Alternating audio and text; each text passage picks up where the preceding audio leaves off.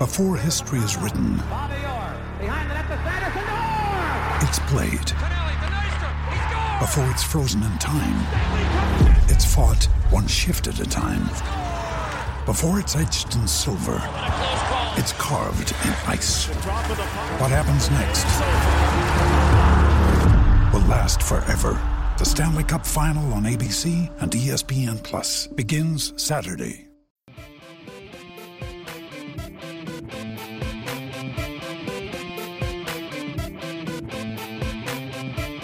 Ladies and gentlemen, welcome to episode 11 of the OI and Offside Hockey Talk podcast with yours truly, Jamie Anstey.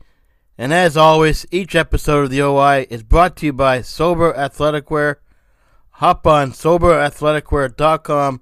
Check out Troy Calmer's story at the bottom of the page, the founder of Sober Athletic Wear, which helps raise awareness for mental health and addictions people may face in today's world.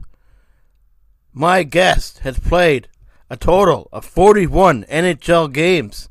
Florida Panthers, Los Angeles Kings, and Toronto Maple Leafs. Also check out his website, upmyhockey.com. He's a high-performance mindset coach in the game of hockey. Mr. Jason Podollan. Jason, how's everything in BC? Hey, man. Yeah, well, we're rocking and rolling. We're, as far as the hockey world here is concerned, we're waiting on Miss Bonnery Henry, who is our health minister, who's, been telling us all what we're supposed to do and how we're supposed to do it. So spring hockey's around the corner. It's a big thing for me, and it's a big thing for my boys. So we're looking forward to some spring hockey, and we're hoping that at least we can have some type of scrimmages or some type of games, whether it be regional or otherwise. So, waiting for that to kick off, and got my fingers crossed and hopeful that we'll be able to play some games here soon enough. Are you training kids? Like, how old are your kids? Are you on the ice? Like, how many times are you on the ice right now? Or are they even allowed? Because right here in Halifax, you're allowed 25 people on the ice. Like, what's the situation right now in BC for your kids? And that's where we're at too. Okay. We're at a 25, a cap of 25. Our teams were larger this year when it comes to minor hockey. So Vernon Minor Hockey, where we're at, they decided to have 20 players on a team if you were a rep team. I think because there was so much uncertainty at the start of the year, and they knew that ice was going to be compromised. Ice times were going to be compromised because of the switching of people who are of user groups. They need a half an hour between ice cleans now. So, you change that from 15 minutes, and all of a sudden you lose a lot of ice slots, right? So they were a little bit worried about capacity. So we were dealing with 20, but that was fine. We got through it. We haven't got shut down here once in BC as far as like from a kid's perspective is concerned. There was no weeks that we weren't allowed on the ice. So definitely thankful for that. We did have games taken away there at the end of November, and nothing's changed since then. So it's been a lot of practicing, but the kids that I'm involved with right now, my oldest son is an 09. I have a 2010 and I have a 2012 son. So those are the ones that I'm involved with, and I'm usually involved with that age group pretty closely. And, to be honest with you, anyone can say what they want, but if you are actually just worried about the development of your hockey player, and them getting better, taking the games out of the equation is not necessarily a bad thing. So these kids have improved a ton. We were still able to do some small area stuff and some 2-on-2, 3-on-3, very game-like situations, so they can still understand the nuances of the game. Grow their hockey IQ that way, and they get a lot more puck touches, and a lot more time on the ice itself. So for us, it hasn't been that bad. I mean, my heart goes out to the junior players though, and the midget age guys who are, they're really losing opportunity, right? I mean, they've worked a long time in this game to have this opportunity, whether it's to be a scholarship or to get drafted or what have you. And everyone has different dreams, but with no one able to watch you do what you do, it's tough. It's tough to get picked up. So I'm really hoping those kids get a chance to play.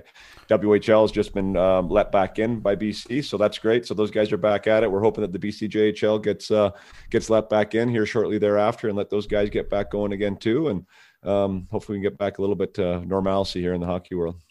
I'm glad you said that games don't really don't really matter, I guess is maybe the right thing to say.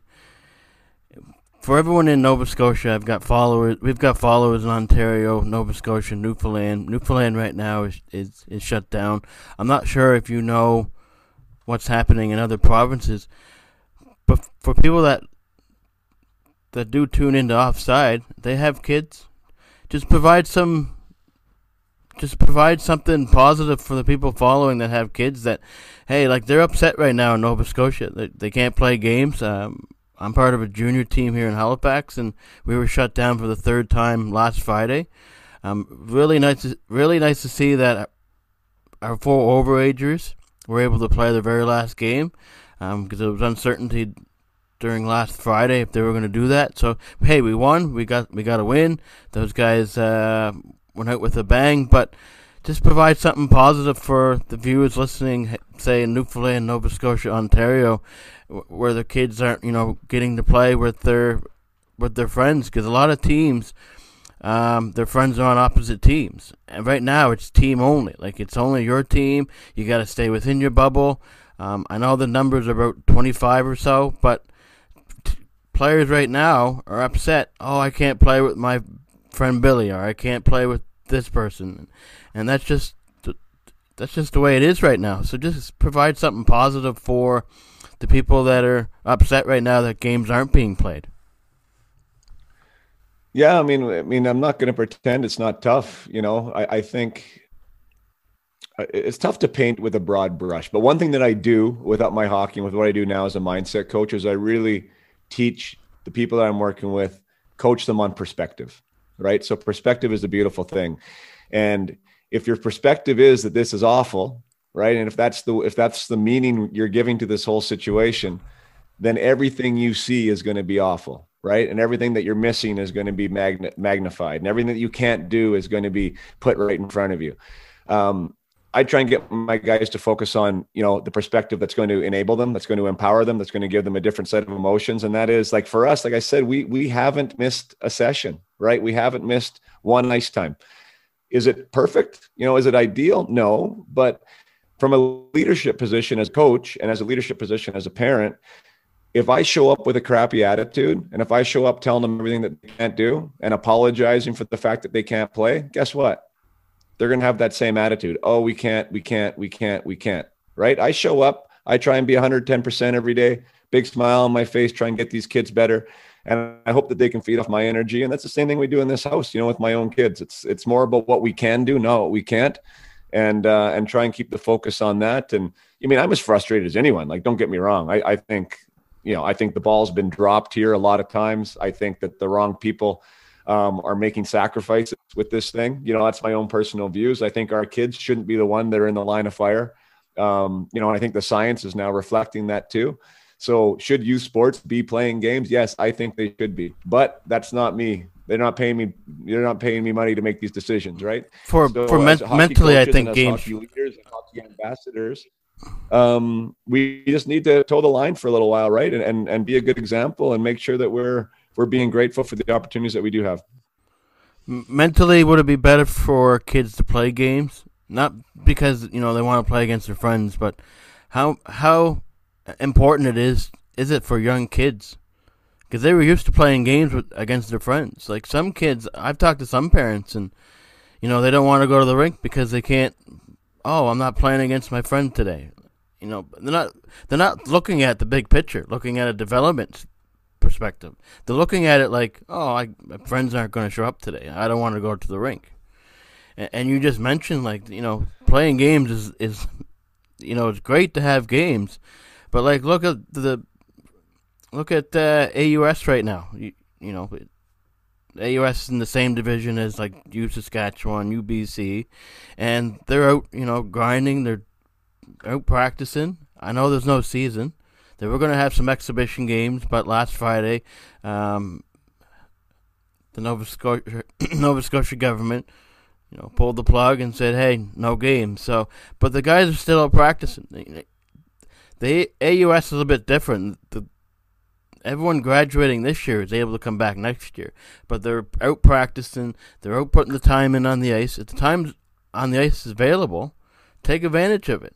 But you see a lot here in Nova Scotia where kids are like, well, I'm not getting to play with my friends today. Can you just kind of shed some light on the fact, like, it's not a bad thing that there is no games. Like, just make sure you're on the ice as much as you can, and you're involved. I watch videos. Right. I'm following you on Facebook, at a development level, and you're doing it the right way. Like, kids need to develop. They need to be on the ice, and just because you can't play with your friends, that's, it's not the end of the world. And a lot of kids don't want to practice. That's really what it comes down to. They don't want to practice. They just want to go play with their friends, and that's not the true meaning of hockey. Like, you've got to learn the fundamentals and just, provide something for all of us that, just hockey games don't really matter. Like, just develop and become a better person and a better hockey player. And in order to do that, you need to practice. You need to hit the ice and practice and do some drills and stuff like that. But where you're involved with your kids and you're in the hockey community, just provide some positives on how things are right now. Yeah, like I said, for the age group of kids that I'm working with, and really, I mean, up to Pee Wee here in BC, Bantam players are eligible for the Bantam draft. It's a year earlier than everywhere else, so they have a little bit more at stake this year, not being able to play games. I understand that. But two things. I mean, first of all, you are developing more. If you are a rep player, an elite player that wants to get better, if you think you want to be a hockey player, to the young kids out there and to the parents out there, this is perfect for you. This really is perfect for you. You don't need to play. Playing's fun. There's nothing wrong with playing games, but you're going to get better quicker at that age group practicing. There's models in Finland, Sweden, like, where that's what they do. I mean, they don't play competitive games until they're like 13, 14 years old. That's in the design category. So it's not the end of the world doing that, for sure. It's if you have 25 players on the ice and you don't have your friends or somebody there that you like, then there's something wrong with the culture of the team. Mm-hmm. I would suggest, you know what I mean? Of course, it's not going to be perfect. You might not have your best friend there, but you're with a group of people that like a sport that you like. That environment should be fun. I hope, I hope that's something that's fun. Again, I can't speak for the coaches there. I think coaches have a massive influence. I think the type of practice, what type of drills they're doing obviously matters, the type of energy that the coach comes with, the type of energy the parents have before the kid gets to the rink, what their approach is like to practice and getting to the rink and taking this as an opportunity and not as a negative. Like, that whole ecosystem for that player matters extensively, right? For how that player shows up on the ice. So yeah, I think being a guardian of what that is. And again, the other thing is, you know what? This is separating a lot of people. And this is one thing I say, from people who just want to play hockey and people who want to be hockey players. And there's a big difference there, right? If you want to play hockey, I have no judgment against that at all. There's millions of people who just want to go out there and play a game, right? They want to go out there and play the game. That's 100% fine with me. But you're never going to be a hockey player doing that, right? So some of these kids right now that don't want to go practice, well, I mean, that's fine, but let's just understand then what you're involved in the game for. You know what I mean? If that's what you're involved in the game for, then, just realize where you're at, call a spade, and don't pretend to be something else. You know what I mean? And that's fair. That's fair. And I think in this environment, I've been trying to encourage players to embrace the idea of being a hockey player and not just somebody that plays hockey. So they're starting to use this in ways, meaning COVID and the restrictions of what you can't do. They're finding ways to find passion and find different things about the sport that they actually do like, instead of the things that they're normally, drawn to. And I think if we can be creative about that and curious about that as hockey players, what about the sport can we like that we can do right now? It's really a life skill, like for anything, let alone just playing hockey. So I think there's a lot to be learned this season. And I do think that the environment and the role models and the people involved with these kids, like their influence matters a ton. So try and do the best you can to help with their mental state and their approach to the sport. Moving to junior hockey. You played junior hockey. You played junior A. You played in BC, the BCHL. The situation right now with our NWHL. Yep. And with the situation with our junior team right now, we've got 5 or 6 young defensemen. We've got a promising team coming up to the next couple of years. Just provide some positives for the guys that are coming out of high school that really may not have a chance at junior A, but they're right now at the junior B level. Just provide some positive for the kids coming out of high school. We got an individual right now. He could still play high school, but he's going to be a phenomenal defenseman come 3 or 4 years. But just for our young core with the junior team here in Halifax, just provide some positives for the young guys, and just maybe just give them a little bit of boost, I guess. To hey, it's not a big deal. You're in junior B. Junior B is a great league. I know each guy we have don't. Maybe they want to make junior A someday, but who knows? But right now, just it's junior B is not a bad thing. And there's a lot of guys I talk to, they're stuck in junior B, and they want to play junior A, but they're really not good for that level.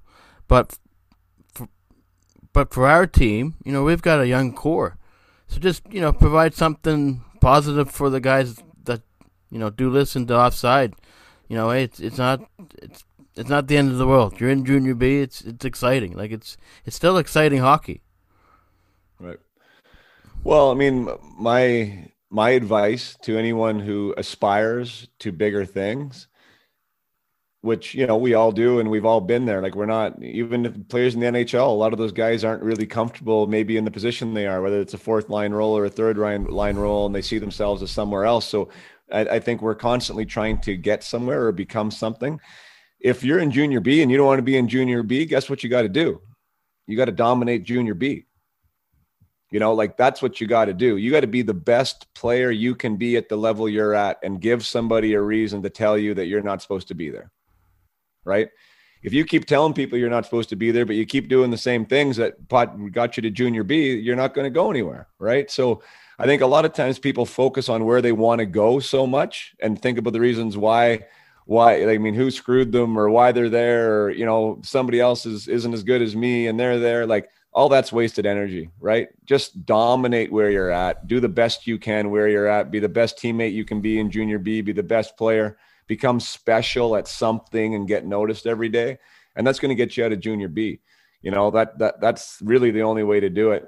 Whenever we're trying to mentally be somewhere else, yeah, our head isn't there. We're not really into that environment. You're not impressing your coach. You're not impressing your teammates. You're not showing up with the right attitude at the rink.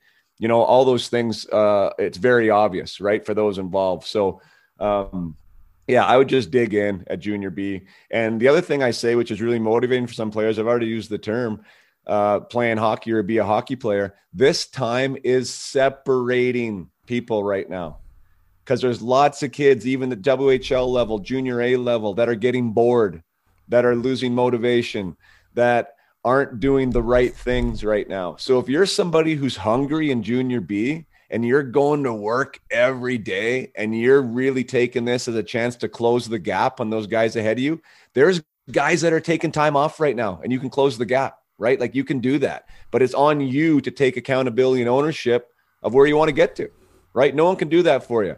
So that's my biggest motivator for the guys that really want something, or they say they want something. Well, then show it. Right? Show it in your actions. If you show it in your actions every day, you're going to be very, very well served next year going into training camp, because there's a lot of guys that aren't doing what they should be doing right now. I know at the B level compared to the C level is a whole different league. There's a big jump from high school hockey to junior B. You don't see a lot of kids go from high school to junior A, because there's the U18s now. It used to be midget AAA. Now it's called U18, U15 to U16s. So there's a big jump from high school to junior B. Not much of a jump from high school to junior C. Junior C is the same kind of hockey as high school. It's just guys that dominate in high school that don't want to be part of that compete level in B. They go down and play junior C. I'm not downgrading junior C, but it's a huge jump from high school to junior B. And there's a few kids that we like sorry if I'm repeating myself, but we have a few kids that, can still play high school, but they want to be there. We've got a couple guys that are a bit slow on the back end, but like I've coaches said, they want to be there. They're motivated to be there, and even though COVID is kind of doing its thing on everybody mentally, it you show up to practice, you listen to the coach, right, and you do what the coaches say, you'll be fine. We've had guys that you'll be better than fine, Jamie. Like that's the thing. Like, and that's your advantage. Like that's the whole thing. Like these players got to flip it on their head. Recognize that people are having a hard time with it. Players are having a hard time with it, and just tell yourself, I'm not the one. I'm the one that's going to thrive in this. I'm the one who's going to show up every day with a smile on my face, and I'm going to kick some ass.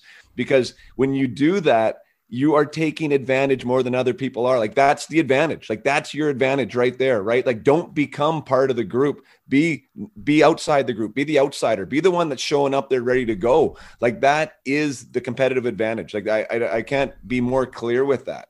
And when players understand that right now, every time maybe they feel a lack of motivation where they're like, you know what? No, everyone else is feeling a lack of motivation right now. I'm not that guy, right? I'm not the one that's doing that.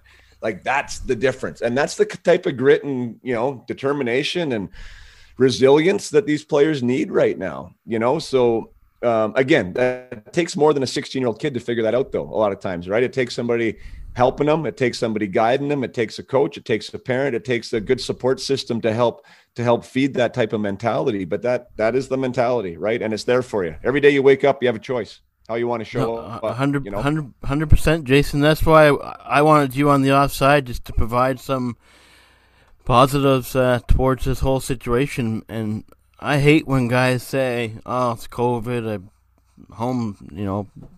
COVID. You should not use COVID as an excuse. Like you're hitting the nail on the head on every point in the last couple of minutes that we've talked about this. Like if you don't want to put in the work, then there's that Junior C option. You can go down to Junior C.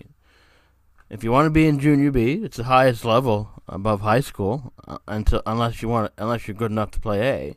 Now we have A players that have played A and now are with us in B, and they're dominating B because they may have played bottom line minutes in A, and they grinded it out in A, but now they're in B having fun. They're having fun with their friends, and I see that in a lot of guys. They're having fun. Their friends are there. They went to high school with, and it's I can't really describe how C is to be. Like it's I don't imagine you played C or Junior B, but to make sense out of this. But really, like what you just said, Jason, like if you don't want to show up, right? Don't use COVID as an excuse. If you don't want to show up, then there's other options, right? And and Jamie, that's the mentality too, right? So that's the mindset side, and sometimes the C to B to A, like these are all talent pools that are differentiated a little bit. Yep.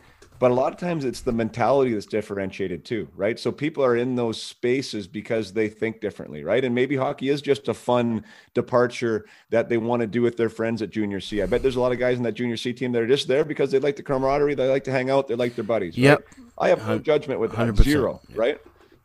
But if you're there and you want to be somewhere else, like COVID of itself, there's going to be a handful of players or a lot of players that are going to say, you know what, COVID ruined me. Like that's my excuse. I couldn't get through that year. It was too tough, and that's when I quit. There's also going to be a handful of players that use COVID as the exact reason why they made it. You know what I'm saying? So it's the same thing, right? It's happening to all of us. It's the same thing. Some guys are going to use it as an excuse, and some guys are going to use it as a pedestal and a springboard to jump off, right? So you decide which one you want it to be. Are you going to be the guys that were a victim of it, or are you going to be the guys that got propelled by it? And there's people on both sides of the spectrum right now, and I just challenge players to make the choice. You decide where you're gonna lie there. Yeah, and away from a couple of kids that played midget AAA. I'll say midget AAA. I'm just used to saying it. It's U18s now. Away from those kids, majority of our team right now is high school kids, and they work balls to the wall. Like they're at it every night we have practice, and it's great to see. you did see a little bit over the last number of years. Lack of motivation because they weren't making it to A. You see a bit of excuse this year with COVID. Oh, it's COVID, and just we're not having a Don Johnson. There's no playoffs. There's no. So, I'm just glad to hear it from you, Jason. Like, just don't make don't use COVID as an excuse. Hey, if you want to be at this level, you've got to work your tail off to stay there. And moving away from COVID and development side of things, you did play 41 games in the NHL. How was your journey? Like, what made you want to play hockey? You probably get this question a lot, where how did it start out? You being from BC, you played, like you mentioned, you played the WHL, you played in the BC Hockey League. How did it all begin? Like, just tell me about the journey. How you got to the NHL. Well, I mean, everyone's road is different. I mean, that's one of the things with my podcast that I've really enjoyed is exploring everyone's story. Like to the NHL as a 1,000 gamer, to the NHL as a first rounder. You mean like to the NHL as an undrafted player. It's a wild ride, right? And everyone has a different path, and mine. I don't know. I would say mine is probably typical of what a fan would traditionally think for a player to arrive at the NHL. And what I mean by that is, I loved hockey from the time that I remember playing anything, right? I mean, hockey was what I just fell in love with. I had the biggest passion for it. I love sports in general, for sure. But hockey was just always my thing. And I loved it. And I was good at it, right? So, I mean, I think, and what I mean by the traditional method is like I was the guy that was getting moved up a level and playing with the top team in an age group ahead of me. I was getting identified in BC as being, one of the top players there and playing on the BC team at a young age. I played in the BCJHL as a 15-year-old, right? As a kid in grade 10. Right. With a lot of guys that were out of school for a long time playing with men. So I was identified by Spokane and listed at 13 years old. So like in all those scenarios, like from a talent perspective, and I always say, I can say this now at 45, like with massive humility. And I'm just saying the way it was, right? Like that was just my journey. It kind of seemed like that was where I was supposed to go. For lack of a better word. I mean, that was just where I was supposed to end up. The best players end up in the NHL, and I was one of the best players and ended up playing World Junior and doing all that stuff and got drafted second round. And anyway, so like that's how I ended up getting there. And it wasn't really necessarily smooth. The trade to Toronto was rough for me. At the end of the day, I'm sure there's a long line of scouts and people that were involved with me that think that I probably should have had a bit longer career in the NHL. Than I did, and the reasons for that is neither here nor there. We can discuss them, but I think one of the beautiful parts about what happened with me is that what I'm doing now is because of maybe my lack of perceived success that I should have had when I was there, right? Like I'm really passionate about the things that make it work for players. I'm really passionate about support and mentorship and being a role model. I'm really passionate about mindset, the mental health of an athlete. I think there's a lot of things that go into it other than how skilled you are, and I think that's usually where the common fan, common maybe is the wrong word there, but the casual fan or the common parent with a kid that plays hockey, you think that your kid needs to be of the highest skill level. Of course that's important, but that is not the end all be all. Like there's a lot of ways to get there, and you need to be a well-rounded, well-managed, well-supported human to be a great athlete too. So anyways, I rambled there, but no. Yeah, I mean, I just loved hockey. My parents were in a position to really support me with it. I was an only child of, upper class status. So like money wasn't a hard thing, for us. So always had good gear, was always able to go to the tournaments, was always able to go to where I needed to be. Super grateful for that. And my parents were able to support that and follow me with it. So it was, hockey was our life essentially for me as a preteen and a teenager. So like you just mentioned, you were drafted by the Florida Panthers in the 1994 NHL draft. you go on to play in the AHL with Carolina, and then you 96, 97, you play 19 games with the Florida Panthers. At what point during that year, what point of that year did you think you were getting traded? Like, was it during the trade deadline, or like was it during the year? Was the team just because did the Florida Panthers beat the Colorado beat Florida? Was it the year before you showed up in Florida that Florida played? The year before. Okay. Yeah. The year before. So I just finished my last year junior. Well, I had one more year left, right? But I could turn pro the next year. So okay. I played World Junior that year.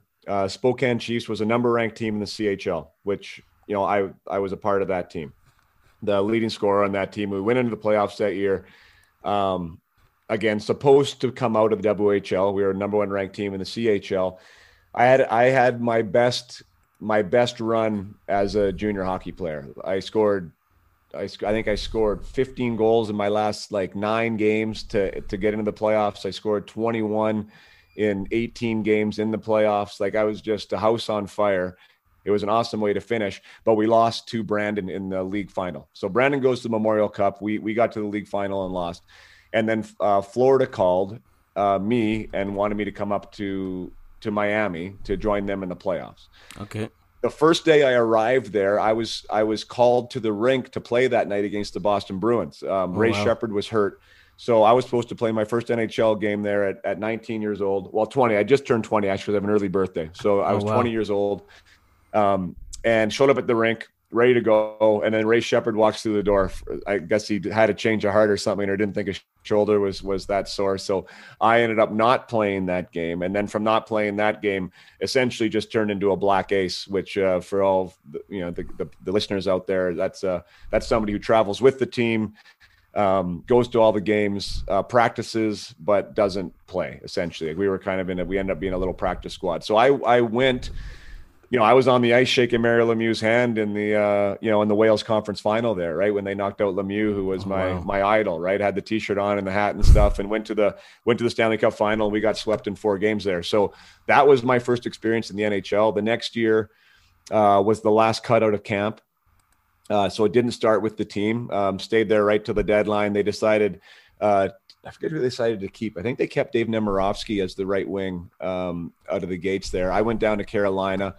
As you saw from the stats, really good start to my pro career. I was over a point a game, on pace for a 40-goal season, which is, it's hard to do in that league as a 20-year-old. And then got called up and had my, I don't know what you'd call it. It was definitely, it was an opportunity for sure, but the way that Florida was doing it, they just got to the Stanley Cup Final. They felt that they were in a position to compete again for it. They were a playoff contender. And so us young guys that were in the mix were kind of in the mix in a very, very subsidiary role, right? With fourth line or third line, not too many minutes every night. And that was really all was expected of us, though, too. We weren't really asked to put up numbers, and we were just asked to be energy guys and go out there. So the 19 games was awesome, but it just sort of felt like it was there was more to come. It was part of the bringing us on process and the maturation process of our prospects. So although I wish I was maybe playing more, or I wish I had bigger impact, it was just kind of part of the plan, And then when I got sent down, the message to me was, this has nothing to do with you or your contribution. It just has to do with your development. We want to bring up somebody else, and you're going to be a Panther for a long time, and just go down there and do what you can do. So I had just finished playing against Mario Lemieux in Pittsburgh on my birthday of all crazy things. Had a great game, I thought. Was a healthy scratch the next night in Hartford, I think. And then they sent me down the next day or whatever. And that's just hockey, right? That's the way it goes. Yep. And I got that message. And so I was in bed, Jamie, for a game in Greensboro, North Carolina, in the AHL. And the phone rang, and it was trade deadline day, which I didn't even know. It's not like it is now, right? I didn't even know it was trade deadline day, nor did I know, did I even fathom that I was a potential person to be traded. And yeah, sure enough, it was a 1-for-1 deal with Kirk Muller, which was mind blowing to me at the time. the assistant captain of the Toronto Maple Leafs. I was getting traded for. Got a phone call from both general managers, and I was on a plane 2 hours later to Toronto. Not in the minors anymore, now in a system and an organization that I didn't have a clue about, to be honest with you. I didn't know anything about them. They didn't really know anything about me. And it was a whole new game for sure, right? It was a whole new game, and it was a whole new venture. And I've said that before, publicly and on podcasts in the past. It was, for me, that was the one that I wish I would have handled better from an emotional, mental standpoint. It wasn't a physical thing, and not that I was bad. I've actually watched some of the games now. I thought I played okay, but I needed to be better I needed to be good. I needed to be like the best version of myself there, because with what happened after, with Cliff Fletcher, the guy who traded for me, getting fired that summer. Oh, wow.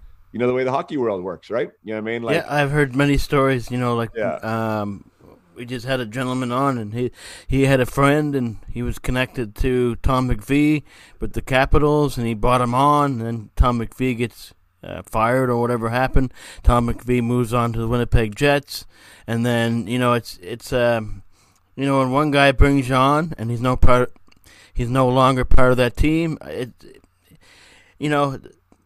I've heard it so many times. It's something that happens. It's the nature of the beast. It's a business, and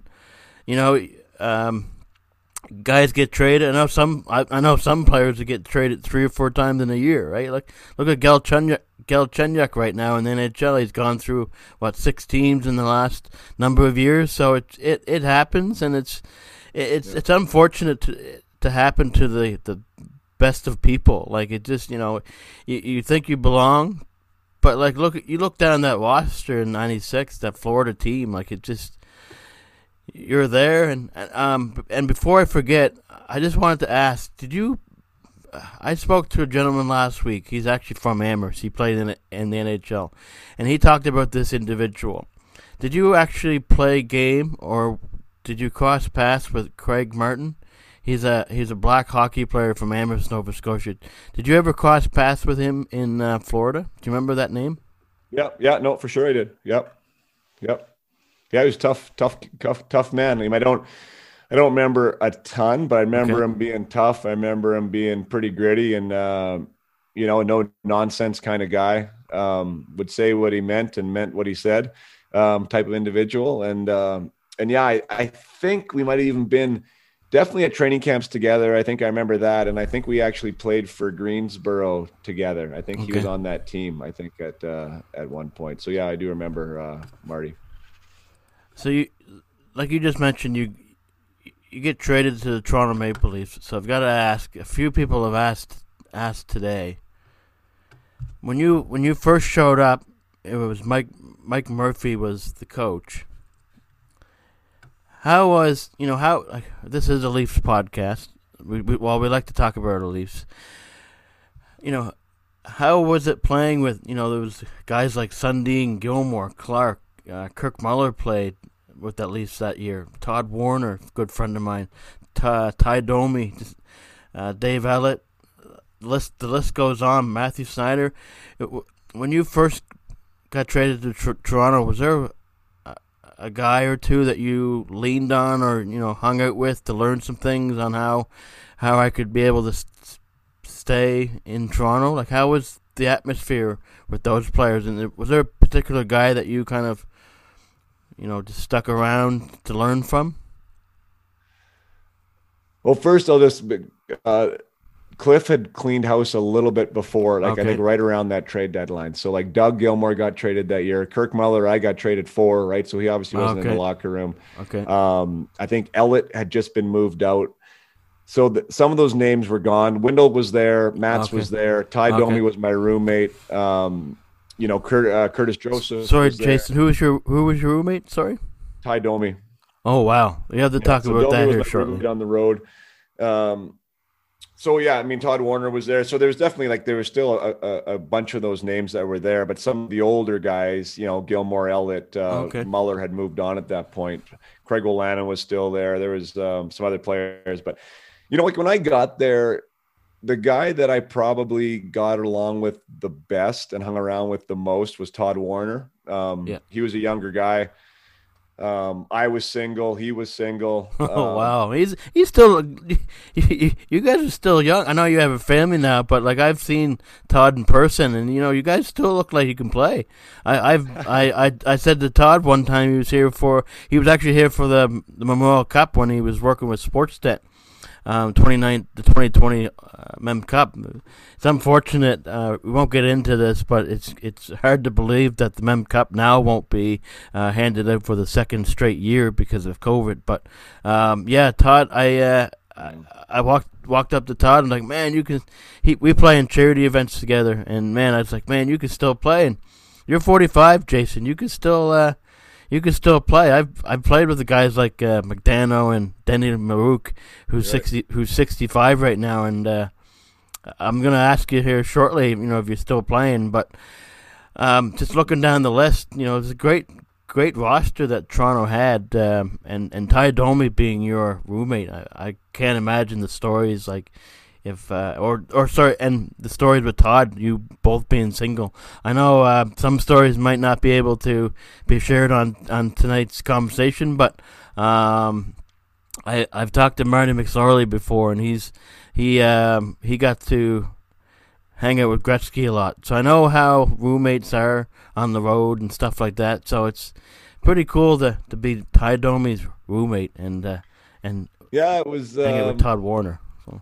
Yeah, I mean, Warnsey was great. I mean, I think, and for me, like that was, I don't know, I was always wired that way. I was always a real, I don't know how else to put it, like a team guy. Like I wanted the boys to like me, right? And I wanted to be one of the boys. So, and that was maybe a bit of a problem too, coming to Toronto, because I really wanted to be a part of that fraternity, almost more than trying to establish myself as an NHLer, if that makes any sense. Like I wasn't really worried about Jason, the NHLer. I was worried about Jason as a Toronto Maple Leaf and being accepted by those guys in that locker room. So I wanted to have a friend there, and Todd was great. We hung out quite a bit. Matt Sundin was really good. I mean, he was young then too. Like he was a 25-year-old captain, I think, like he was a young guy, and obviously an icon in Toronto. I mean, not only because of the way he played, but it was impossible not to know where he was at any point in anywhere where he was, right? 6'4", blonde, Swede, 230 pounds. Like he stuck out like a sore thumb. So like, we would go to some places and they would invite me out, and, in Toronto. And I mean, this experience, what that was like as being a Toronto Maple Leaf, like we definitely had some fun there, but it was what I wish, like you asked me about, like anyone I never asked enough questions. That's one thing I say to my players now, right? Like when you get into an environment where you're young and when you're new, be courageous enough to say that you need help or ask a question or to lean on somebody, because that was something that I didn't do. And nobody really said, hey, Jason, like, let's do it this way. Or, hey man, like, I know you're nervous, like, or I know this is new for you. Like, just do it this way, like, so there wasn't really much of that.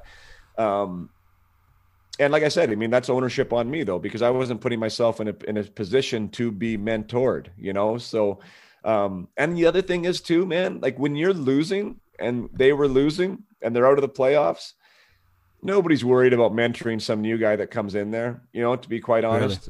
Really? Like everyone's kind of worried about themselves. They're worried about getting through the year. They're worried about what's going on with their contracts. And it's not really that culture of, how do we get this guy to be awesome, right? They're all worried about how to figure it out for themselves too in that environment, So yeah, the environment matters. You've mentioned Mike Murphy. I mean, nothing like Mike Murphy never did anything mean to me or was, never went out to get me. But I mean, I do wish that scenario was handled a little bit different with me. It was a 5-minute conversation when I got traded there. I was just turned 21. I was super green, wide-eyed, and trying to figure it out. And there wasn't much hand holding, there wasn't much, let's figure this out together. It was more like, hey, we'll see if we can swim and we might throw you a rope, but we might not, kind of like that was more like the way it felt. But again, man, that was the way it was. That was the way the hockey world was. Like now these guys are getting a lot more support. They're getting a lot more back end support. They're getting a lot more touchy feely stuff if they need it, and back in those days, they just really didn't. So it wasn't like Mike was any different than anyone else in that era. It was just, in that environment as a rookie pro hockey player who never knew anything about Toronto or the Maple Leafs or what that was about, and to be in that environment without feeling like I had anyone on my team, like on my side, I just didn't handle it as well as I wish I could have, and it would have been awesome to have sort of somebody in that corner with you or feel like it, and maybe they were, right. And that's the other thing. Maybe they were, and maybe I just wasn't there to hear it. We all remember things a little different, when we age and we reflect, but yeah, I mean, that would be, if I don't use the word regret, but like if in that 10-game audition, if I would have cemented myself and had a really, really solid 10 games, then it wouldn't have mattered what that Cliff Fletcher got fired. Right. But I had done just well enough to make myself disposable the next year, like there was nobody in the media fighting for me to stay. Like, why did you send this guy down? Right. Like, I mean, that wasn't happening because I didn't have my audition go well enough, and which was unfortunate because as you see from the stats, like I kicked ass in St. John's, like I did, 60 points, 68 points one year, and never got called up. You know what I mean? Like like that would never happen now in this day and age, right? I mean, there's no way you'd have a team that wasn't in the playoffs or just barely getting by, and you have a 22-year-old kid leading the league in goals and not give him any games. I mean, that just wouldn't happen, right? So for whatever reason, Mike Smith never was a big fan of mine, and that's just the way it goes. Yeah, because you look at Nick Robertson, you look at the guys now playing with the Toronto Marlies. You had 61 points in 97, in 98 you had 68 points. You played in the 11 games in the playoffs with the Baby Leafs in 96, 97 after playing 10 games with the Toronto Maple Leafs. How did you go from... I'm going to ask you about Greg Bird Dog Smith because I've heard some great stories about that guy. He's unfortunately he passed away, but how did you end up in... Well, I know you just explained how you ended up in St. John's, but how did you end up in the Long Beach Ice Dogs But back then it was called the IHL. It no longer exists. But how did you go from St. John Maple Leafs to the Long Beach Ice Dogs? Well, I mean to put to tie a bow on that first season. I mean, if we're gonna go down that journey, I mean, like that was so we finished the season in the NHL. There was a few of us that just came on at the end, like Mike Johnson was there, myself. I can't remember some of the other guys, but Johnny did marginally better, I would say, than me in that audition. And they decided that he wouldn't go down, but I would, right? So, I mean, that's the difference, right? So now I'm asked to go down to the AHL. Johnny's kind of established himself well enough to stay a Maple Leaf and not have to make that journey. So now I go down there to play on my fourth team in one season at 21 years old, right? Like that's a lot.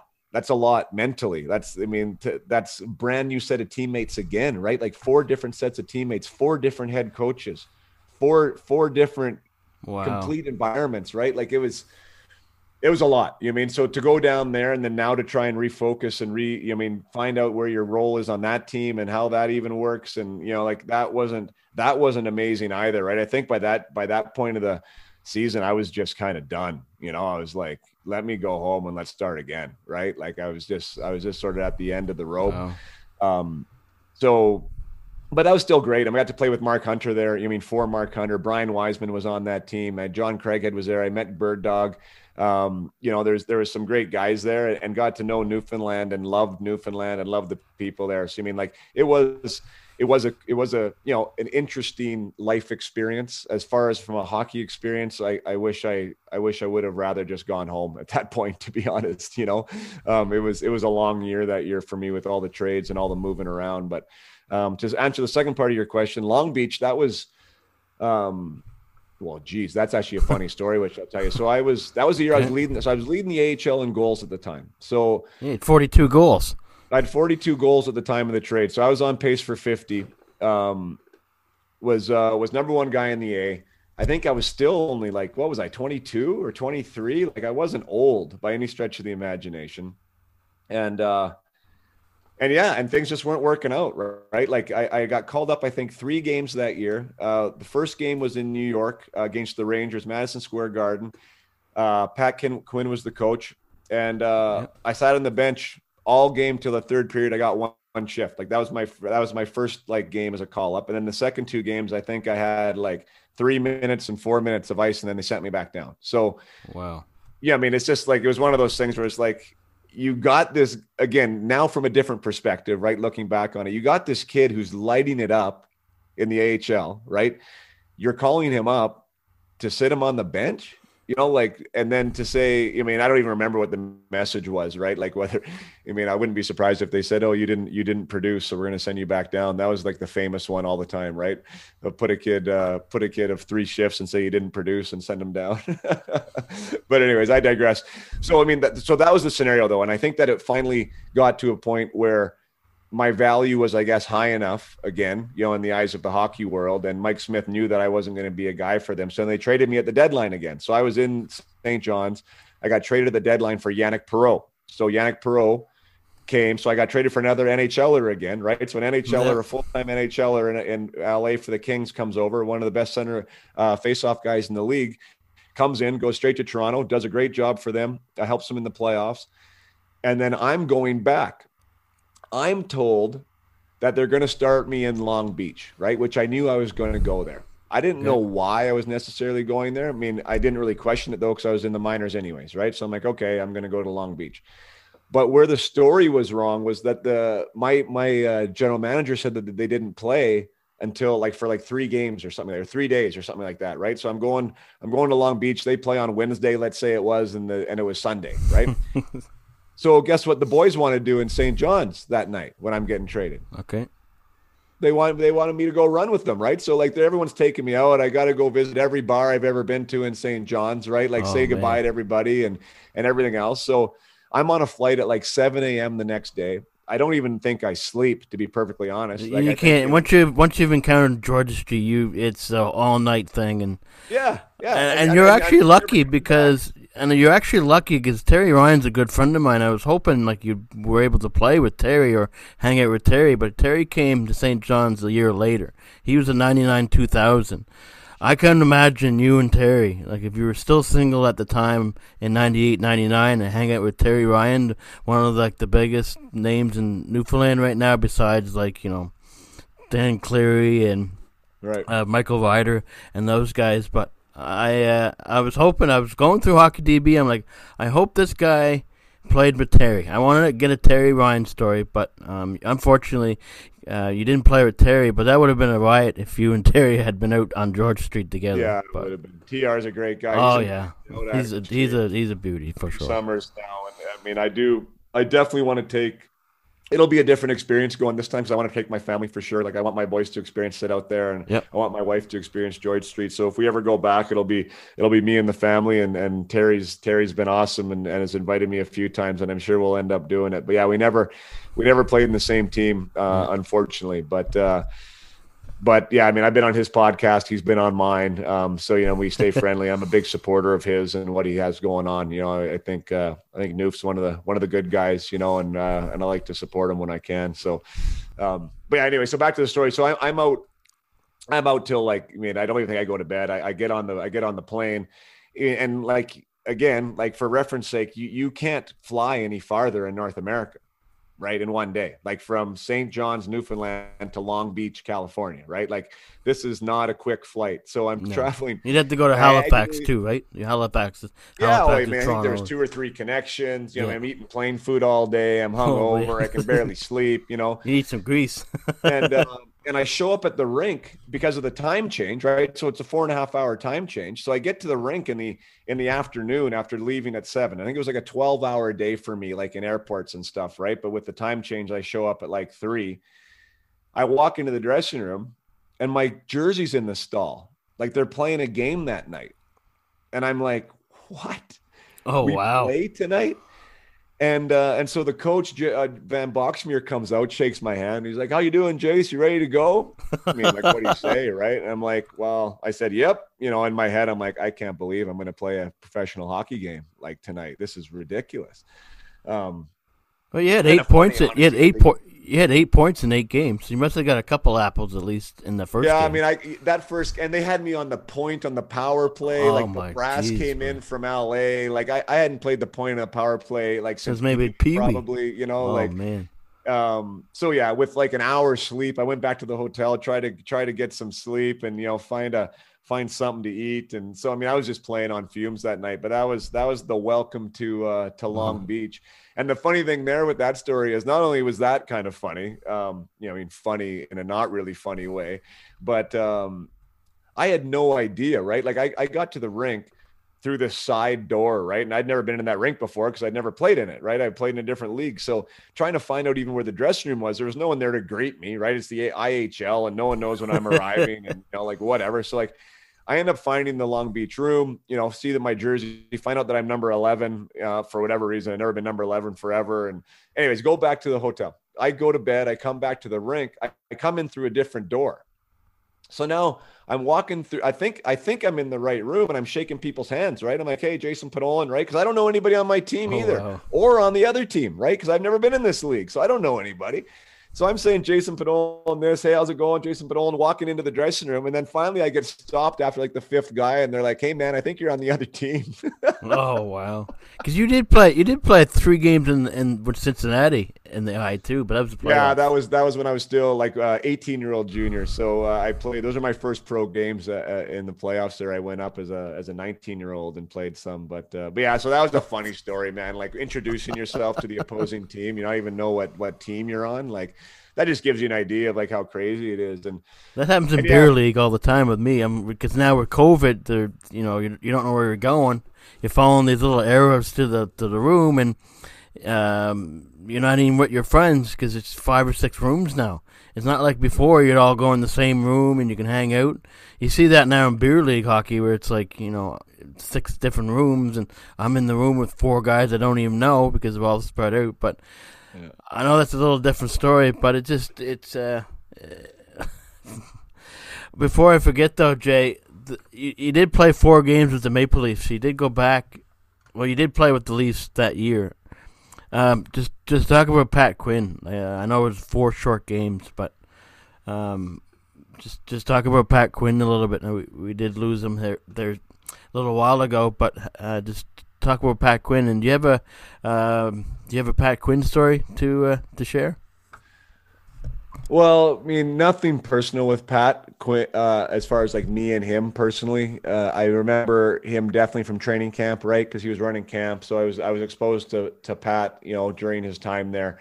And I also came in early that year to train, so I did meet him and I had a chance to talk with him.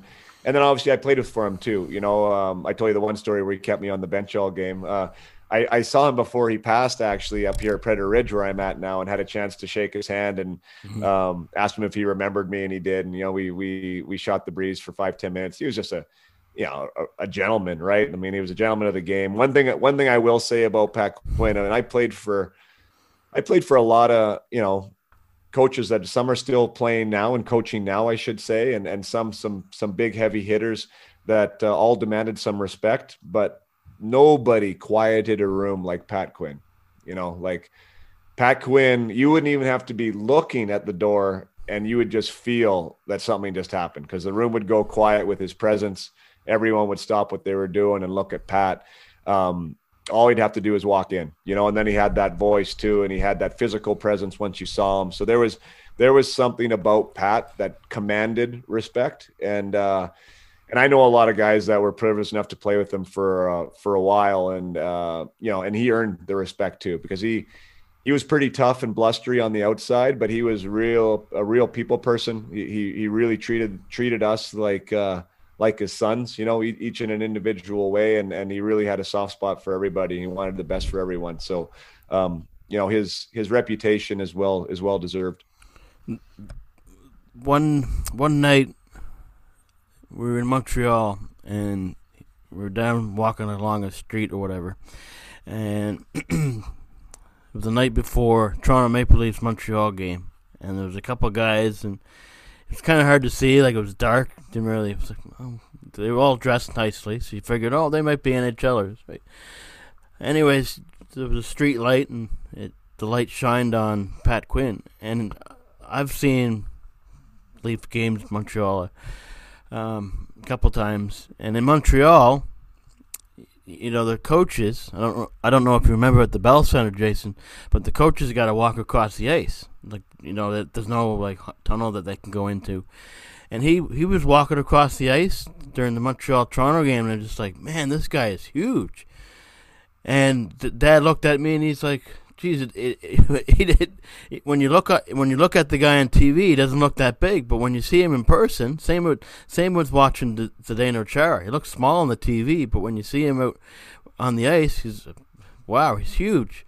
Yeah. And the time I met him, I'm just like, the night before I did get to meet him, I walked over and I was like, he's in the same circle as John Beliveau, and there's not many people left that are true gentlemen. They're nice people, but there's only a few that are left, like Pat Quinn, John Beliveau. There's a few Leaf alumni still around, like Johnny. We've lost Johnny Bauer. We've lost George Armstrong. Is there any Leaf alumni that you got to meet, like Johnny Bauer or George Armstrong? I know how big I know you played with Wendell Clark and Gilmore, two of the biggest names that I've ever got to see since the 90s. But is there any alumni that you crossed paths with that, what an honor to meet you? Well, I mean, I had the privilege of playing at the in 3 alumni events out here on the West Coast last year. That was just pre-COVID. So there was, Rick Vive was playing there, Dan Daou, Gary Lehman, Mike Krushelnyski, Nick Antropoff. I think he was the youngest guy there. I was the second youngest. Al Iafrate was there. So, all legends in their own right. I mean, I guess Rick would probably be the biggest name there, as the only Leaf still to score 50 goals, and to be a captain to do it 3 times. So having the ability to meet him, and I would call myself friends with Nick now. Nick Antropoff, he was a guest on my podcast, and Brad May was there too. Got a chance to meet him. You just had him on your show, actually. Yeah, he was my most recent guest. So yeah. It's just really great to be able to meet those guys. And I wish I was closer to Toronto for that reason, because they really do a great job with their alumni and with their alumni program. There's an alumni box that's dedicated to the team, and you get to go out there and watch some games. They include you in a lot of things, and they really keep you a part of the community. So it's just nice to be a part of that club. I mean, I'll forever be grateful to be able that I've worn a Leaf jersey, and I can call myself a Maple Leaf and be a part of that history and that organization, and and all those great names that you mentioned already. It is a special group. It's real special to be able to play in the NHL for one, and it's even more special to be able to say that you played for one of the franchises like the Leafs, and I'm proud to be able to say that I did that. Yeah, and the Jackson events, Andrew Jackson and Bob Clark, who are the two main guys behind that. Behind Jackson events. You're not part of Jackson events, but you do. How does that work? Do you have to be? I was always wondering. I've talked to Dave McElwain, and they just kind of call him. How do you get contacted for that? Do you have to be part of the Jackson events, or they just call you because you're a Leaf? How does that really work? That's a great question. I don't even know what the Jackson events is, so I mean, I wouldn't be one to speak on that. Okay. I know that you need to be a part of the Leafs alumni, which is they don't necessarily find you find them, which I found out. I mean, obviously they know that you played in the team, but they're not going to go email everybody to see if you want to, participate and put your name in. Right. So, once I found out that I could do that, I did. And then, I mean, if things come available, for me out here on the West Coast, there's not that much stuff with the Leafs, right? I mean, because there's so much stuff that's local to Toronto, right? That keeps those guys busy, so the alumni don't have to travel too much.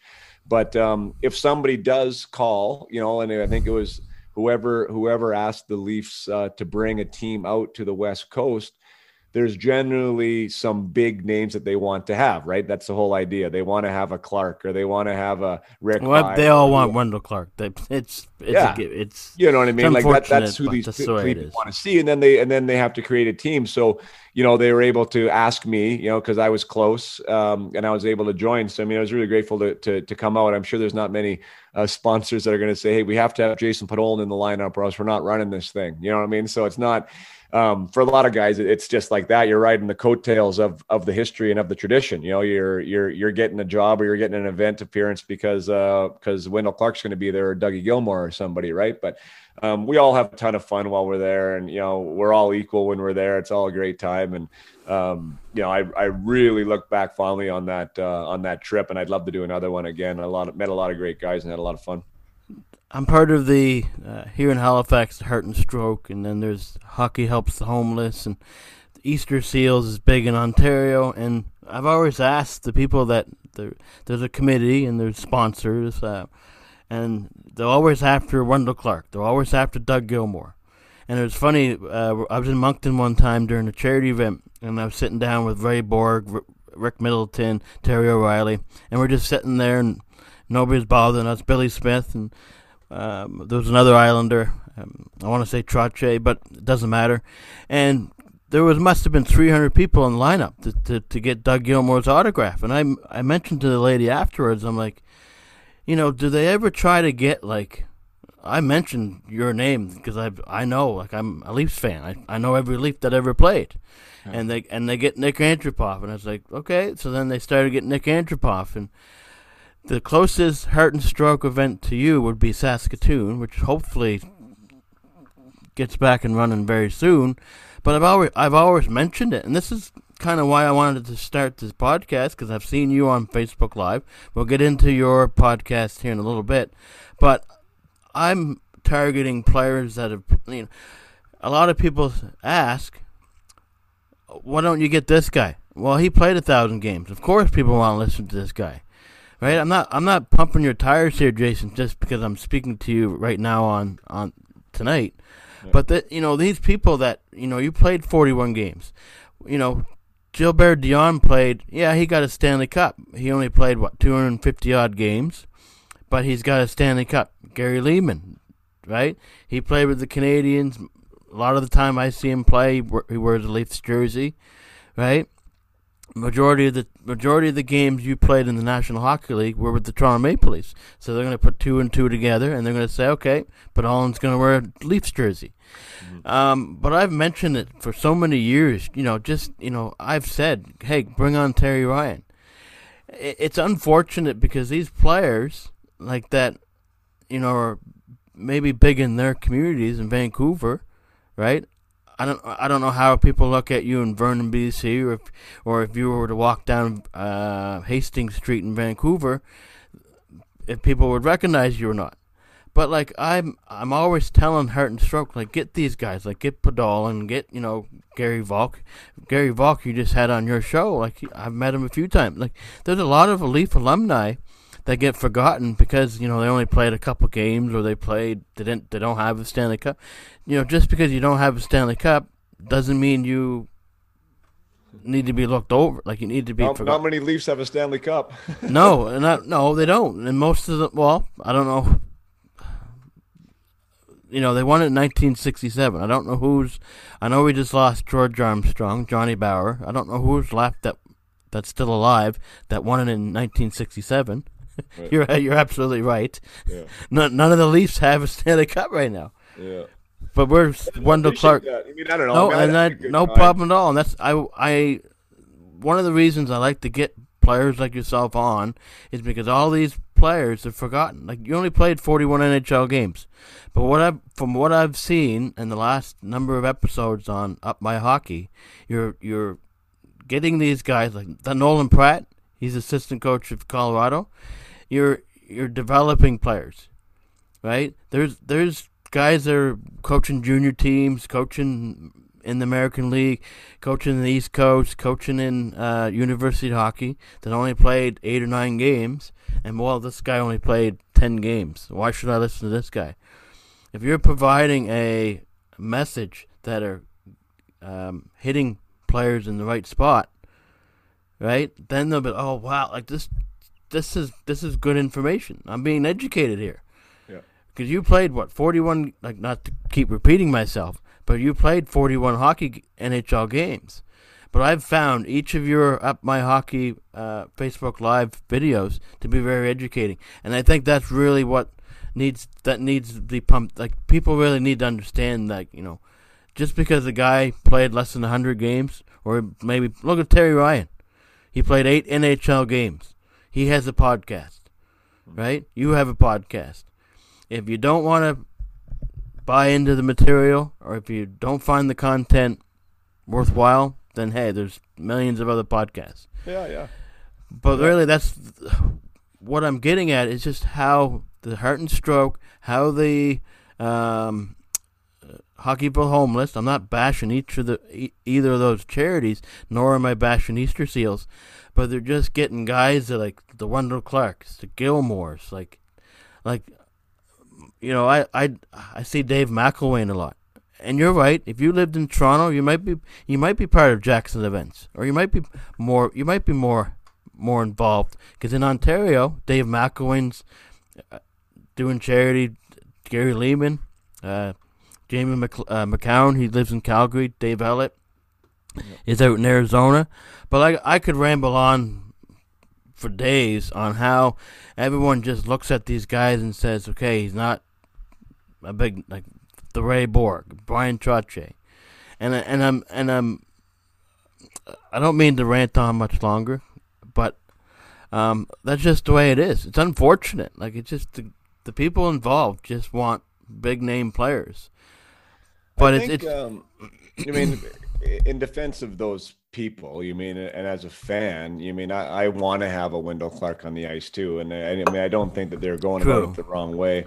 No, they aren't, but. I think I totally respect what you're saying. I really appreciate that there is some love for some players that maybe didn't spend as much time in the jersey, and that we should probably, even taking myself out of the equation, respect that in and of itself. For guys like Terry and myself, I think that if we want to be more involved in stuff like that, I think in this world of social media, and this world of, being involved in what it is you're doing, like, Terry's involved in a lot of things. He has his fingers in a lot of pies. His podcast is definitely not like mine, but it's entertaining, and Terry does his thing and people love Terry. So he's developing a celebrity, and a following for what he does now, which is probably going to get him invited to more alumni things, right? Because he's going to be known more as the author and as the comedian and the podcaster than he was the hockey player, but he did play hockey, right? And so for me, my podcast, the idea of my podcast was actually like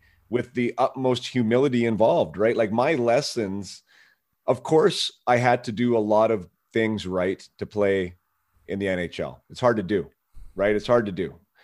I'm not going to discount that or take anything away from myself, but I did a lot of things wrong too, right? And that's the reason of why I'm doing this, right? So I'm coming at it with massive humility. Like, I was personally almost embarrassed, for lack of a better word, of my career, because I thought it was supposed to be so much more. I played 10 years professional, but I thought in the NHL level, I was going to make an impact for a long time at the NHL level. I thought that for a long time.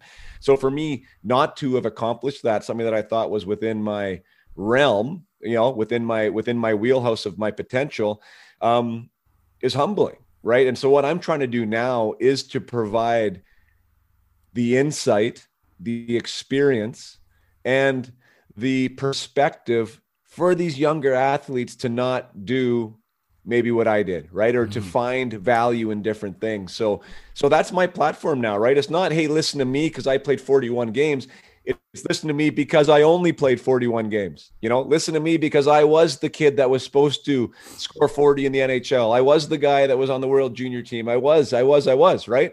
So there's things that happen, right? Your opportunity, you never know when they're going to come. You want to be ready for them when they do, right? You got to be wired a certain way to step into that responsibility, and you got to be wired a certain way to make the most of your talent, right? You have to be wired right to keep on developing and to keep trying to improving. So those are my messages that I'm so passionate about now. And again, like I said, from a place of humility, from a place of I could have done more, and I want you to be the best you can be. So that's what my platform's about. That's what my hockey is about. That's what I do now at www.myhockey.com when I help teams and I help players. Nothing jacks me up more. Like to see athletes on the other side of the screen now during COVID, like come back the next week with like new intention, with new desire, with new motivation, with an understanding of how they can improve to make themselves better. That just lights my fire, right? Because that's where it's at. So to get back to your alumni invites, like, maybe if this Up My Hockey grows like as it is and it's doing some great things right now, then yeah, maybe I'll be like Terry and get a few more invites just because of the platform, right? And not as much about, how many games I played or how many goals I scored.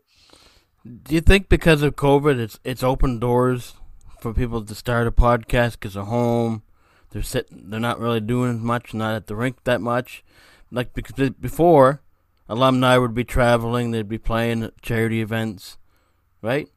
Do you think COVID has kind of shed some light on, hey, like you're home, be productive, do something, like you're doing your podcast? If there was no COVID, sorry, Jason, if there was no COVID, do you think you'd be still doing this Up My Hockey podcast if there was no COVID? Yeah, well, I mean, I started it before COVID, right? So I started it in December of 2019. So I had about 4 months under my belt.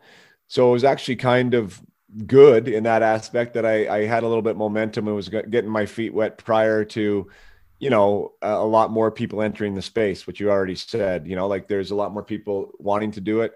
Of course, I mean, I encourage anyone, if that's something that they want to do and they're passionate about, go ahead and start one. I mean, what's stopping you?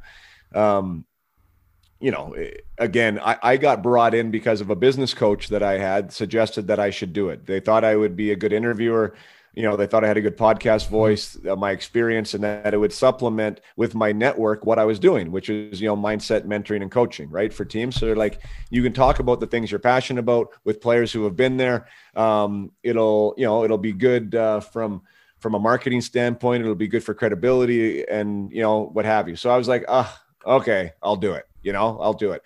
And I'm so thankful because I absolutely love it. I mean? Like I love the conversations. I leave everyone on a high. I'm jacked up.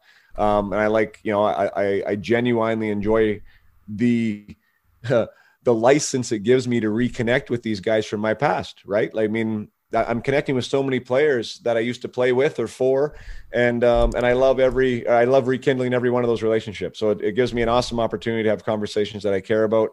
And, again, you have to understand why you're doing it, right? Like they're hard to make money at. I mean, don't get into a podcast because you want to make money. Get into a podcast because you like the topic, right? I mean, get into a podcast because you're passionate about something, I got a friend that, not to mention names or which brand he's part of, but he makes like $3 an episode, right? He loves talking about hockey. Never in a million years I thought I'd be behind. Like, I don't know if you remember the conversation. I've been friends with you now on Facebook for after COVID, but I was messaging you, like, I watched your podcast. You've got this nice fancy sure mic, and I was like, oh man, look, I gotta go out and get this mic, and I gotta sound like this. I listened to myself after. I'm like, oh my god, I sound like garbage. But I'm talking to guys, man. Like this, not being at the rink stinks. But like this is something I get. Look, like when we've restarted 3 times now, and now after Friday, I'm just like, oh, okay, it sucks to no more hockey.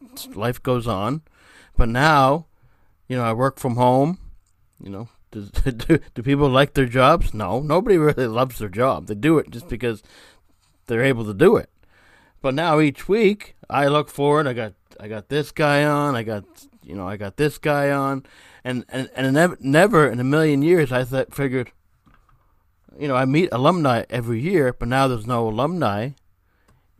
You want to reconnect. I want to talk to. I hope to have Cruiser on someday. I hope to have this guy on someday. Yeah. And it's something to look forward to, right? I make nothing doing what I'm doing, but it's people like yourself that doing it, and Terry's doing his podcast, right? You hop on iTunes going to work, and that's the beauty of like when you're on iTunes or SoundCloud or wherever you get your podcast fix, and you get past your 10th episode. Like, I don't know if you know Rod Peterson in Saskatchewan. He's got his Rod Peterson show and the Squadcast. Maybe I'll mention the Clark Monroe, who's the producer of the Rod Peterson show. Maybe you can get on the Rod Peterson show or the Squadcast, but it just in the last couple months since January, since hockey's been back, people now have stuff to talk about. Before there was a little bubble and they were playing the little playoff thing that happened. Nobody was really talking about hockey, but now in January 13th, when the league restarted, everyone's starting a podcast. And you can't get caught up in what other people are doing. If they've got 10 to 20 different sponsors, great. But if you're motivated and you want to do it and you got the contact list, why not start it? Same with, guys making an excuse. Oh, I don't want to go to practice. COVID. Right? If you start making excuses in life, it's like, just sit around the house and mope all day. Like, you're not playing hockey, but you get to go on a podcast. You get to reconnect with people, right? So you've mentioned this before on your show. I can't remember the individual you were speaking to, but you said, "Oh, we got to do this again someday." Because you could have talked to that gentleman for 4 hours. Yeah. Most of your conversations are like an hour and a half, 2 hours. The same thing tonight. Once you start flowing into a conversation, it could go on for 5 or 6 hours. Is someone going to listen to a 5-hour podcast? Probably not. But it just once you get going, and like Rod Peterson said, like once you get past that 10th episode. Then you're really the wheels will start going, and once you get your list going, and who cares if nobody wants to listen to this guy? I'm passionate about talking about hockey. I'm away from the rink, so let's start talking about hockey. And it's great. It's great that they started the Zoom. Zoom wasn't around before COVID. That's a great thing to have now. Zoom and something to connect people with. Because I feel before COVID, nobody was really connecting the way they are connecting now. Like they're just, the wheels are just starting to go now since January. Podcasts are starting to grow like weeds, and it's good to see, man. But just talk about your podcast. I know you just mentioned it there for a little bit, but just mention the name. How can people find you on Facebook? Is it just Facebook Live? Like, do they have to be a friend on Facebook? Like, how can they connect with you on your show? Well, yeah, no, thanks for bringing it up. And congratulations on starting yours and just going out and doing something, right? Like, yeah, the more we think about the reasons again why we shouldn't do something, then we end up not doing it. Just go do it, right? Take a step forward and go give it a shot.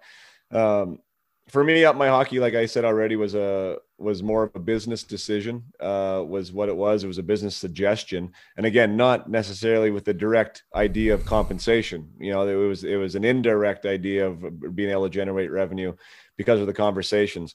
And I do use like clips from the conversations with these people in the courses that I develop, right? So it's been awesome for me, and hearing the stories of others has been massively educational for my followers and for those who want to do something with hockey. But Up My Hockey is really, like I say, it's we pull back the curtain on what it takes to play in the NHL, right? And generally, people usually connect the NHL with a physical facility that is just better than everybody else's, and once you get to that certain level, like the AHL drafted junior level, like there's so many good players there that there's a lot of different things that separate players, and the mental game and the mindset side of things is a big part of that. So, I love talking about things like character. I love talking about things like preparation and self-awareness and, self-esteem, and how do you build belief, and what's your process, and,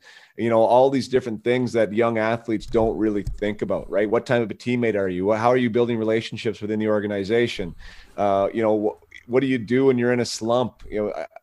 how do you close the gap on between something bad happening and turning it into something good and a positive? There's so many little nuggets, right, that are there to be grabbed and that can really make a difference in a player's career. So that's what it's about for me. It's about the juicy stuff, the intangible stuff, the stuff that people sometimes have a hard time putting a finger on, that I believe makes a massive difference. And well, I know it makes a massive difference. And that when you talk about the arc of a player development and even of organizational development, that's what these teams are getting into. Like, they're getting into what I'm doing. So I do really feel like I'm on the cutting edge of this. I feel like I'm pretty progressive. There's going to be somebody that does what I do in every organization in 10 years for sure. Players are going to have individual private coaches, at the NHL level. They're going to do what I do. And it's really rewarding because I see the differences it makes every day, so yeah, you can see. But Up My Hockey, sorry, I guess I rambled there a little bit. Up My Hockey isn't the Facebook Live. I do Facebook Live some episodes just because why not? Like I host it on my personal platform. I have a parent group called Up My Hockey, parent group, which is a private group that you need to request access to. That's a really sweet group that grows every day without me doing nothing. And if you have an athlete that wants to be a hockey player and has aspirations of being a hockey player, and you're kind of on that road yourself as a hockey parent, trying to navigate the space, not really sure what to do. There's a lot of decisions that are made. The Up My Hockey parent group is an awesome place to start.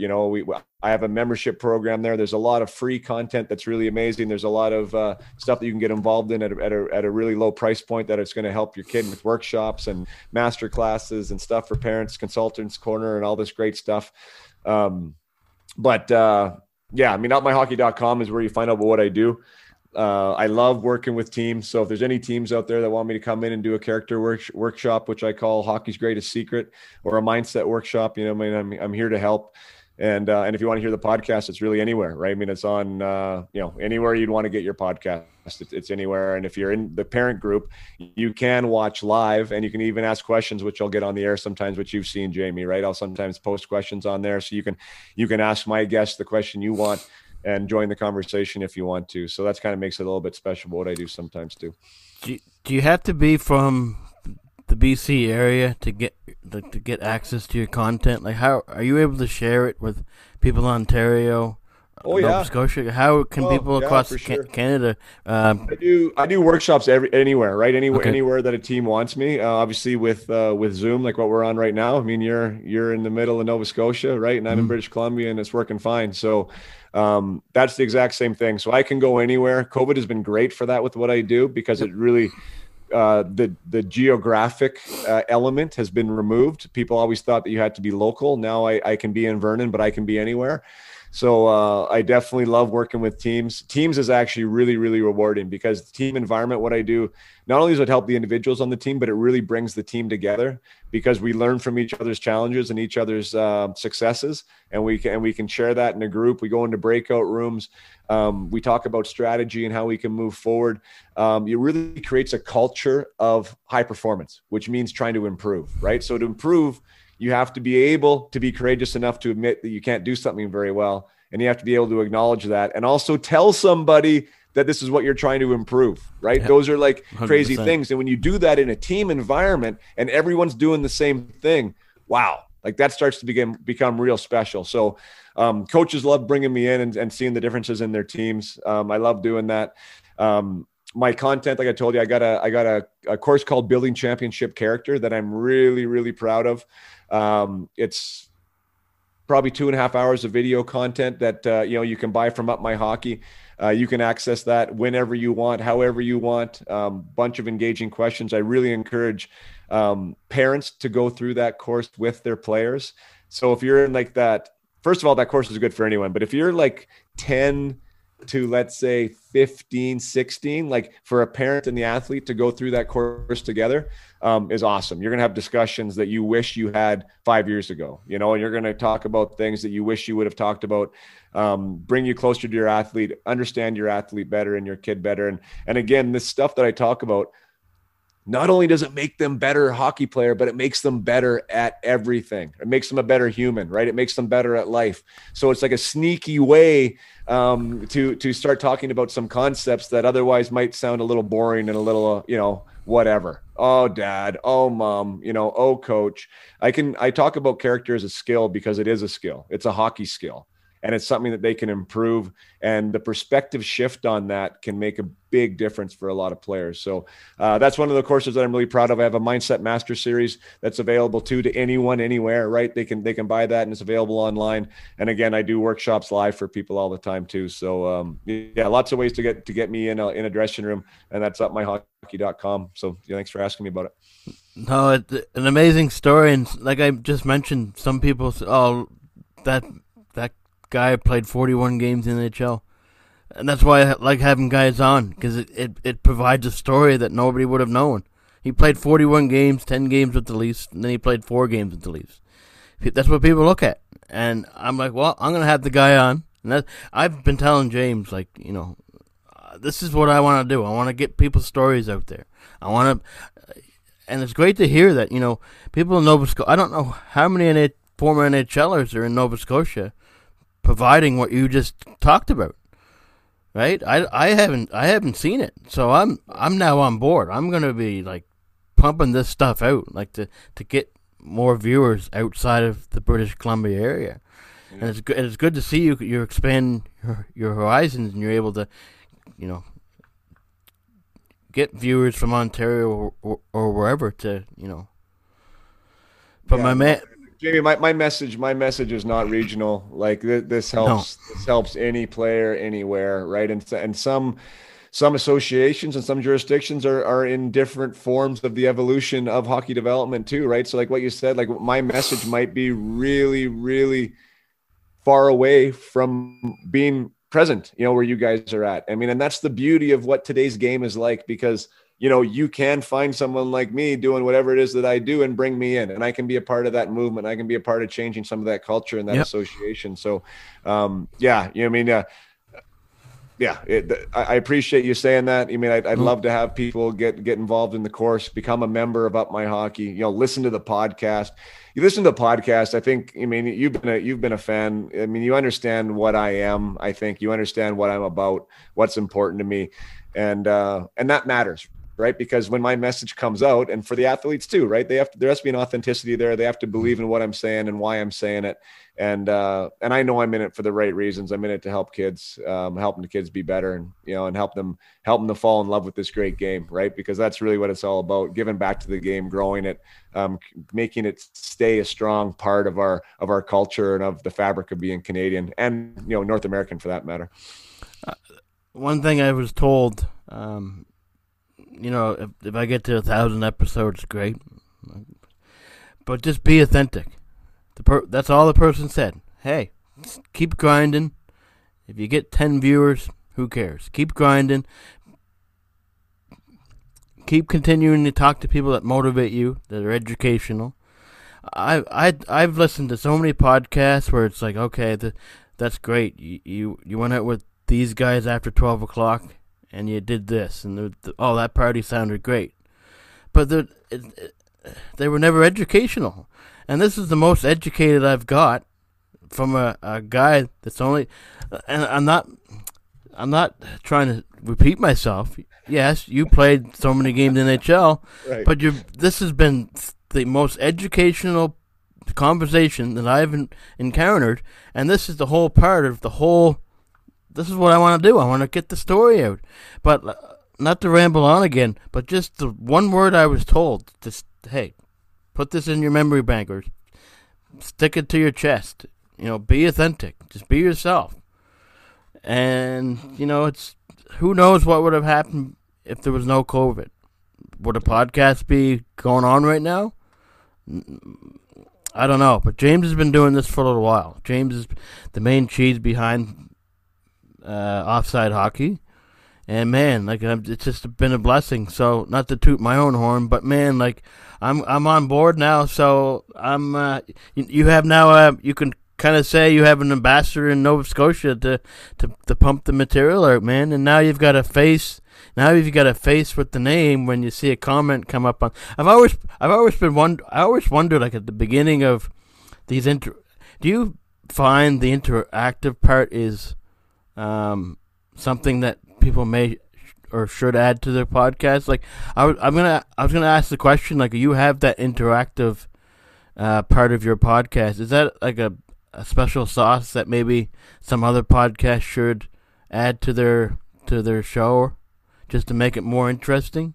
Yeah, I mean, for me, it was just an idea, and it wasn't like, it was more, again, like, how can I get people more connected to the message or even to the people involved, right? So I was like, you know what, if I was a hockey parent or if I was a hockey player, and if I had somebody in there be a Cristobal Huet who, almost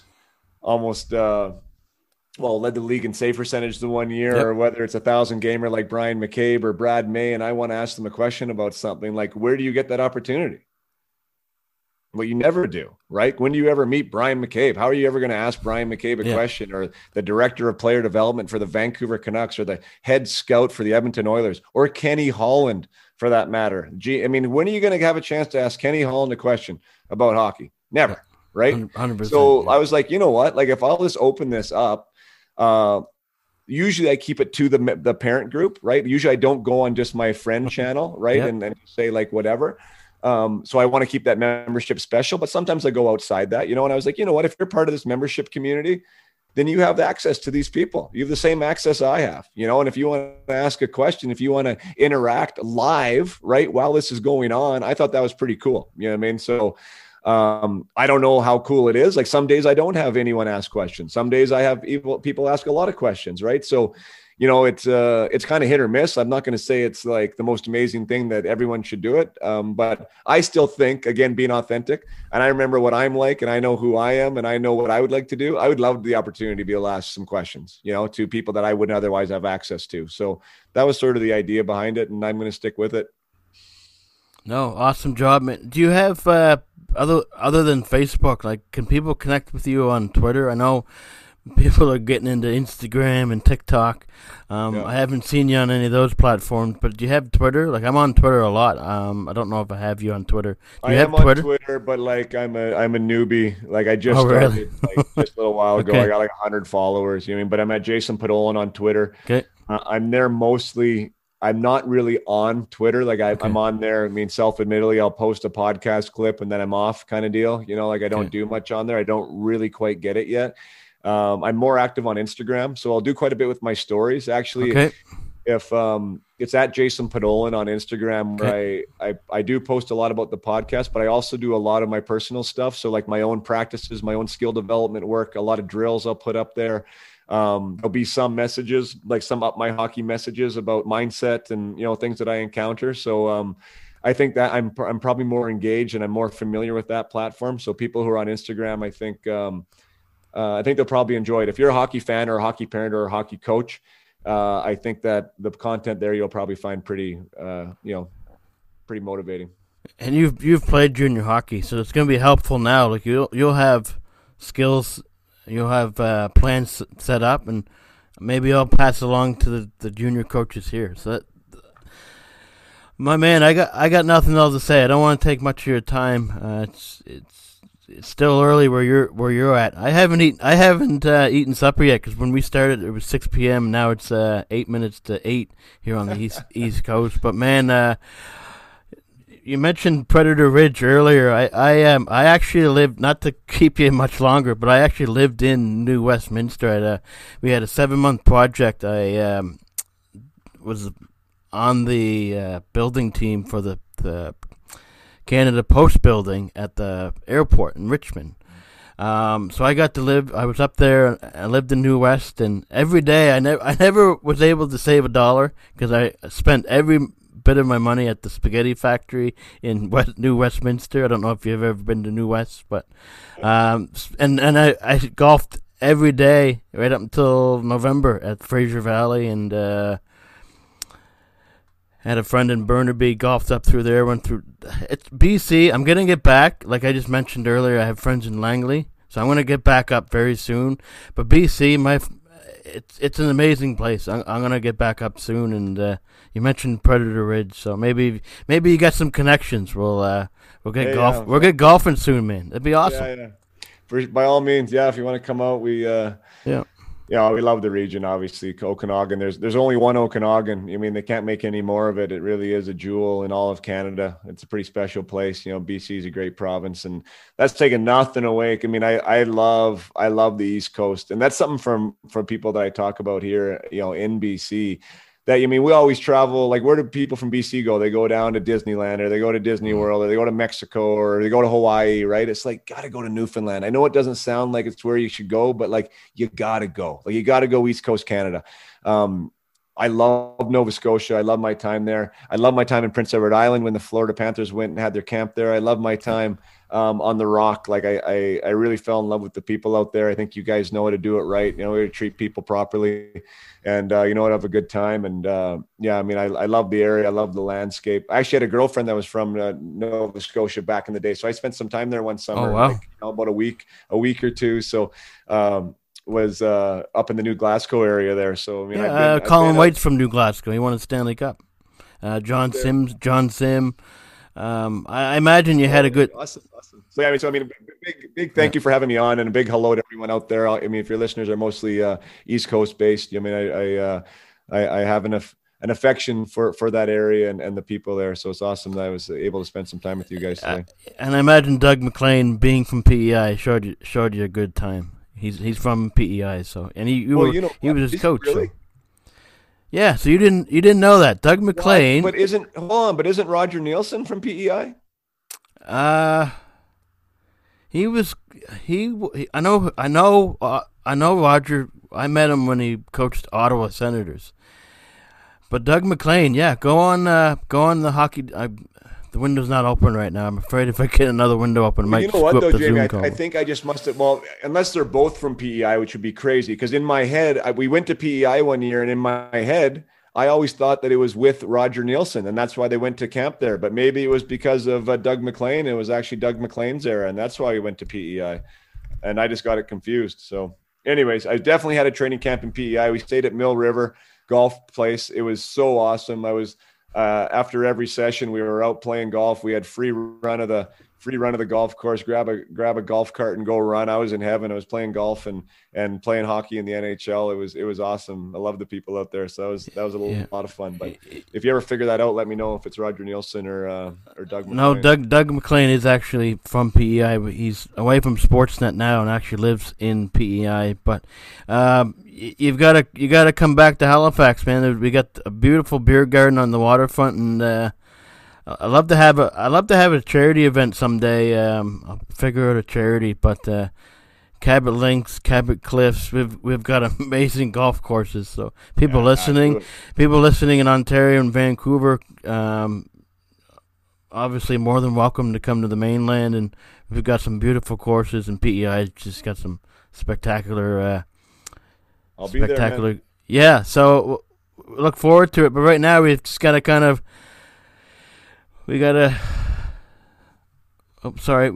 to just kind of do our thing, and hopefully COVID goes away sometime soon, man, because we're all getting more shack-wacky here in Nova Scotia. But COVID fatigue is real. For sure. Well, your weather's a little bit better than ours too, right? You probably start golfing next week. We've got probably 3 or 4 months of snow left, and we're at minus 12 today. All right, sir. We'll talk soon, and look forward to checking up my hockey. I'll get the info from you there, and I'll share it, and try to get some mainlanders on board to help you out. So. Yeah, and if anyone's still listening, that's one thing I will say. A lot of times coaches and hockey players think that they should wait till they're playing hockey to work with somebody like me, and that couldn't be further from the truth. Like, the spring, summertime is the absolute best time to start working with someone like me, because what I work on is getting you ready for when you're on the ice. So when something does go bad or something doesn't quite go right, you're able to handle that better. It's not good working on that mid-season, right? You want to be working on it when you're on the golf course. You want to be working on it when you're trying to figure out a relationship, or you want to be working on it right when you're having a bad day and you're not worried about putting the skates on or going to the gym. So so I just wanted to make sure that I add that, because that's a lot of times a misconception, is that I want to wait until I'm playing. And no, you shouldn't actually. I mean, even a team, if you have a spring team or you have a team that's getting ready for camp, I mean, that's a great time to bring someone like me. I'd love to help out. There's dry land training all the time too. And right now where there's no games and there's ice available, you hit the nail on the head. And I'm glad we had this conversation and people listened to this. You know, there's no games on the go. You can only have 25 players, so you're not involved in a game right now because of COVID. But, you know, take the ice time. Don't take the ice time for granted. Practice, right? There's so much ice time right now because there's no games going on. So take the advantage of going to the ice facility and practicing. And look in the summertime. Like, we've got two of the biggest names in the NHL that practice. You know, you've watched Crosby and McKinnon practice. Watching them, like, go on YouTube, go on whichever platform you watch videos. Here's an example. Go watch McKinnon and, well, they don't really let people into the rink, but it's been shown on video. Crosby and McKinnon practice here all the time. I've gotten to watch them. And it just goes to show, when you put the time in like McKinnon and Crosby is doing. Look at Drake Batherson. You know, he's on a tear right now. He's playing his best hockey. Because he trains in the summer. He trains with Nathan McKinnon. Trains with Sidney Crosby.